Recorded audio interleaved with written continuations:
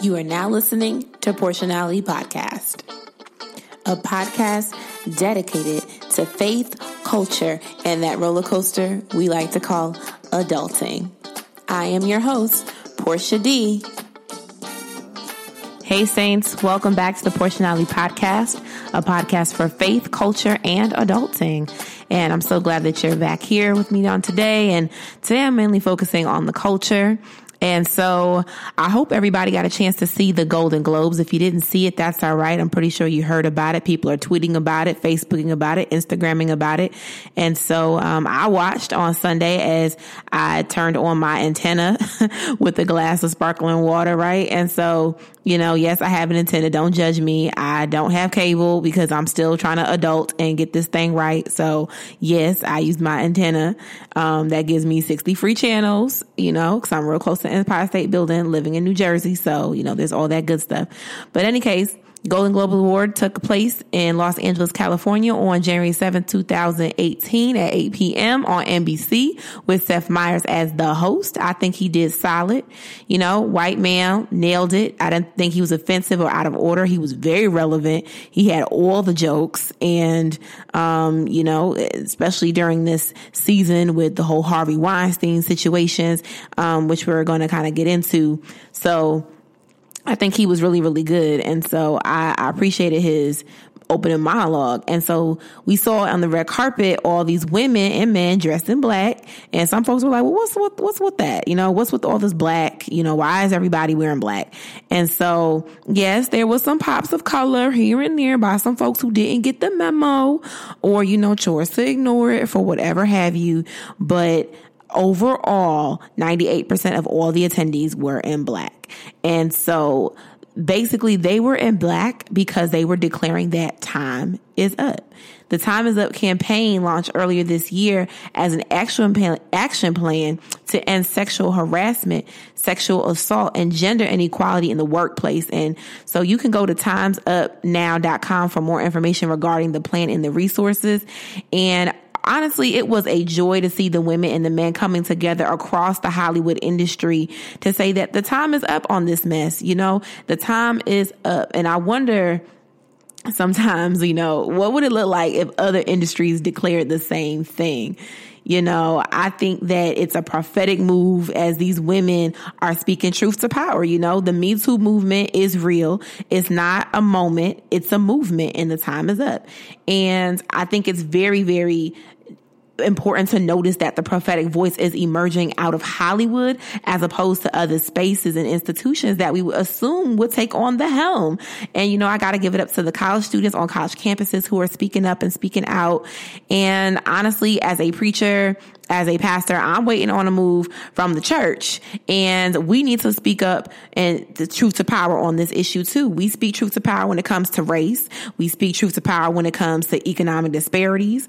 We speak truth to power when it comes to children and education. And we want to preach, you know, till we're blue in the face about, you know, sin and salvation. But what about gender equalities and sexual harassment in the workplace? I've heard story after story about women and men being sexually assaulted from the pew all the way up to the pulpit. And what about, you know, equal paying? And churches aren't paying women pastors the same as male pastors and would rather give a job to a mediocre male before giving it to a qualified woman. And I also think that it's time for the church to say that the time is up. And we need to ordain more women, give more women pulpits, and pay women what's due. And I think that we need to consider the ordination of LGBTQ persons as well. But folks still struggling to see whether or not if this is sin. But, you know, that's another question for another day. But I'm just really saying that the church needs to develop a sexual and gender ethic that liberates and not oppresses women and queer persons. And the time is up on old-fashioned thinking and incorrect, you know, out of context readings of the text. And I can go really on and on and on about these things that, you know, that are really up for the church. But I'm going to move along with the rest of my thoughts because I, you know, came here to talk about the Golden Globes. But if you just like bear with me for a second, like I think about Jesus, right? Writing in the dirt, right? John chapter 8, when the men were ready to stone that woman caught in adultery. You know what I'm saying? They really tried to bully her and harass her because they too were busy trying to catch her in the act of adultery, knowing good and well that she did not have the power to speak for herself. And I'm sick and tired of men using their power to silence women and putting them in situations where they can't fend for themselves. I still can't tell you, right, what Jesus wrote in that grass or what he wrote in the dirt or in the sand. But if I took a guess, I'm going to say that he's writing the time is up. Why? Because stones began to fall and the men began to back away, knowing that they could not condemn this woman. No matter how hard they tried to silence her and embarrass her, Jesus tells her that she's not condemned and she is to be free from her life of sin. Now, before we try to call her a sinner, because she was caught in adultery, but everyone is a sinner at this point because Jesus has yet to die. So therefore, Jesus pardons her life before she ever encountered, him is major. And he frees her from a sinful life and never mentions what the sins of her life are. We just assume that her sins are, being in adultery because these men threw her at the feet of Jesus. And we assume that she was actually caught in adultery because these Pharisees brought her to him. But the text also says that it was a trap, not just a trap for the women, but it was a trap for Jesus so they could have foundation for arresting him to crucify him. They were purposely trying to criminalize Jesus in this moment and did it at the expense of a woman's life. And so I just think that the time is up for so many men of using women and, trying to get their power and doing whatever, their careers or whatever advancements at the stake of women, at the sake of women. And so I don't think that it's fair. It's not right. And I came here to talk about the Golden Globes today and declare that time is up, and that Bible study, we can pick this up at another time. And so if you ever want to engage in Bible study, send me your topics and I'll engage them. And I do think that we, the church, need to declare that Jesus is saying that the time is up, and the Bible and the church, and we need to come together and we need to bear witness that sexual harassment and sexual assault is happening in these churches, and we need it to end. But as for some good news, it was nice to see all the Black girl magic on the carpet. And I know I'm going to end up leaving somebody out, but I just want to mention that some of these goddesses like Lena Waithe and Yvonne Orji and Tracy Ellis Ross and this goddess head wrap, and Tarana Burke was the date of Michelle Williams, the actress, not Destiny's Child. Issa Rae was looking like a dream with her glowing skin. That's why she's a cover girl. Naomi Campbell was there. Susan Kelechi Watson was there. Zoe Kravitz was there. Mary J. Blige. Give it up to her. Mariah Carey was there. Kerry Washington, Octavia Spencer, Samaria Wiley, Ava DuVernay, Gayle King, and oh my goodness, Viola Davis looking like the queen with all of this afro for days. She was serving us all. So let's just give a moment and pause for Viola Davis. I mean, she was so beautiful. She is a beauty. And I remember when they really tried it and tried to say that she's not traditionally or classically beautiful. And we all know that that level of beauty that Viola Davis is working, you can't buy that even if you wanted to. Okay. And of course, how could we not mention the godmother, Oprah Winfrey? Oprah, y'all. If anybody knows me, knows I am an Oprah enthusiast. Okay.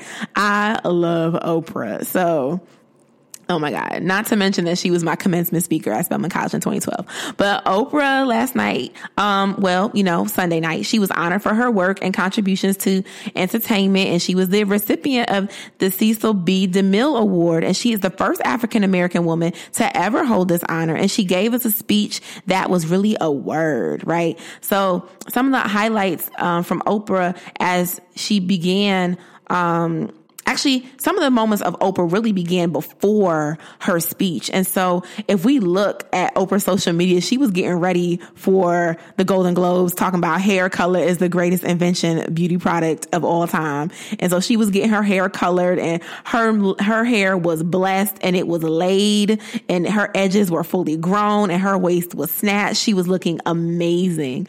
And I really loved on social media, even before we got to the show, she and Gayle were getting ready, and she told Gayle that she looks amazing, but she seriously needed to consider putting some lotion on them elbows. And I hollered. She was like, can somebody get Gayle some cream? And literally called her elbows, and I quote, Little Ash Wednesday.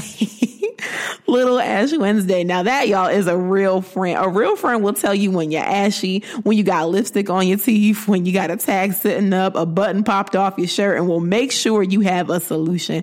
So shout out to all the sisters who are keepers out here in these streets, because, you know, sisterhood is real. Sisterhood is so real, and it's alive and it's well. And that moment on social media where Oprah posted that and just told Gayle to get some lotion, you know, that was real. And so, but back to the show, Oprah in this speech, y'all, she gave us so many gems. Like, first, she acknowledged her win as something that was more than just a win for her. Like, she honored the elders. She honored Sidney Poitier, right? And she stated how people in her life who've taken chances at the beginning of her career were there for her. And, you know, people really took risks for her to be in Baltimore. And then from Quincy Jones and Steven Spielberg and The Color Purple. And then she also thanks Stedman, who's the love of her life. And then, you know, Gayle and her friendship with Gayle that has lasted for decades. And so she took a moment to just thank those people in her life who were just like monumental. And it's always essential to thank those people who are our village. And so I think that's important for us to note, is that we need to always remember and thank our village.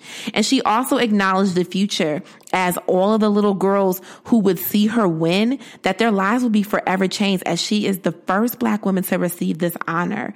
And she also noted the power of the press, which I think she dropped a gem for all of us when she said, what I know for sure, and everybody know who knows Oprah, always gonna say what she know for sure. So Oprah said, what I know for sure is that speaking your truth is the most powerful tool we all have. Hey, yeah. That was a word. So speaking your truth is the most powerful tool we all have. And so she didn't just use this moment, you know, for herself alone. I mentioned how she talked about her elders, how she thanks her peers, and how she acknowledged the little girls of the future. But she also gave homage to an ancestor. And she talked about Recy Taylor, who we just recently lost a few days ago, just shy of her 98th birthday. And so Oprah talks about the story of Recy Taylor. And she quotes, in 1944, Recy Taylor was a young wife, mother, 24 years old. She was a sharecropper walking home from a church service she attended in Abbeville, Alabama, when she was abducted by 7 armed white men with shotguns, rifles, and knives, picked her up in a green Chevrolet, raped her, and blindfolded her by the side of the road for dead when she was simply coming home from church. They threatened to kill her if she told anyone, but her story was reported to the NAACP, where a young worker by the name of Rosa Parks became the lead investigator on her case, and together they sought justice. And so I first read the story of Recy Taylor when I was at Spelman College. Shouts out to Spelman College, you know, the birthplace of Black Girl Magic. And it was in a book by historian and professor Dr. Danielle McGuire, in a book entitled At the Dark End of the Street. And so I'm going to post a link to that book for your purchase on Amazon. If you go to my website, you can get that book if you so desire. I encourage everybody to read it. And so, because this book really changed my life, as I learned that Rosa Parks was not just some woman who was tired and decided not to get up from her seat. No, Rosa Parks was actually an activist long before that moment where we encounter her not getting up from the seat. And McGuire gives Rosa and Recy their humanity and their dignity that the papers refused to acknowledge, right? The newspapers of the day. She gave them their dignity. And this partnership between these women was the birth of the civil rights movement. Now, this is something that they don't teach you, right? That the birth of the civil rights movement was by Black women who were protesting and investigating rape cases of Black women by Black men. And so McGuire goes on to say how the Montgomery bus boycott of 1955 was the baptism, not the birth of the civil rights movement. And the women understood that they needed a young black man, a preacher who was respectable but still progressive to move their agenda. And Martin Luther King was then invited to be the face of the movement to help move this agenda. But the black women are the ones who organize this movement, if not for the women. Let's remember that. And so as far as Oprah Winfrey's win, it was more than just a golden moment for the world to see, but it was also a showcase of how black women have always been present at the scene, even if we don't always get the credit. We've been pushed to the side long enough. We're not your mammies. We're not your pickaninny children. We are women, and time is up. And so let's be clear. While there are people who want Oprah to run for president after her amazing speech, let me say this.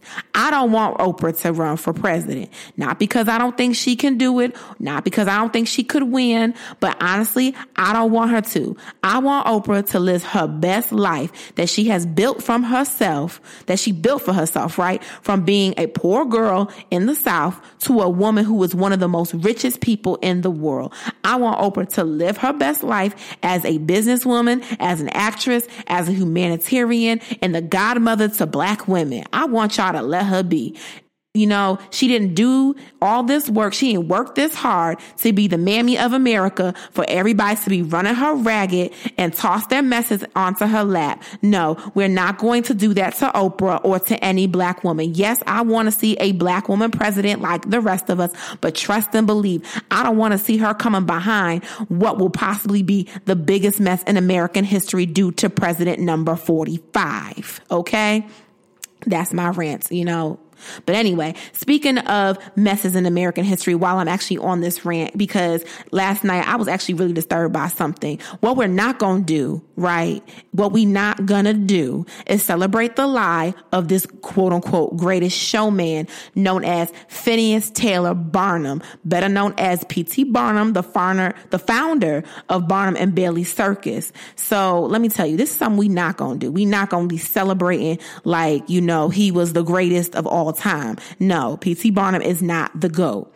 Now, yes, this movie, I don't know if you heard of this movie or not, but this movie, The Greatest Showman, stars Hugh Jackman, Zac Efron, and Zendaya, and it won for like best score or something like that. Like, but any case, you know, Zendaya is our girl. So I do want to say, you know, we got love for Zendaya. We love you, girl. But as a resident of Bridgeport, Connecticut, as someone who was birthed in the hospital founded by P.T. Barnum, might I add, this film does not tell the entire tale of this man. So yes, we want to give this holiday fun movie with music and dancing and colors and all that. But this film, you know, it does inspire people to live out their dreams to the fullest, but they don't go into the full backstory of how he made his dreams come true. You know, he made his dreams come true at the expense of other people. So for one, P.T. Barnum, he did serve as the mayor of Bridgeport, my hometown, which was corrupt under his leadership. And I can clearly say that hasn't changed much. But anyway, he was a con man and a schemer. He was a performer long before the circus, and he would perform in blackface and minstrel shows and make fun of black people. He exploited a black slave woman under the name of Joyce Heth, and he paraded her around under the lie that she was the mammy of George Washington. He would sell tickets and charge people to see her as he advertised that she was 161 years old. Like, who does that? Not to mention, you know, Sister Joyce was paralyzed and was unable to walk. Okay. So she was paralyzed and she was a slave woman and she was a black woman. And P.T. Barnum made his coins even to the point of her death where he charged people to see her body undergo a public autopsy.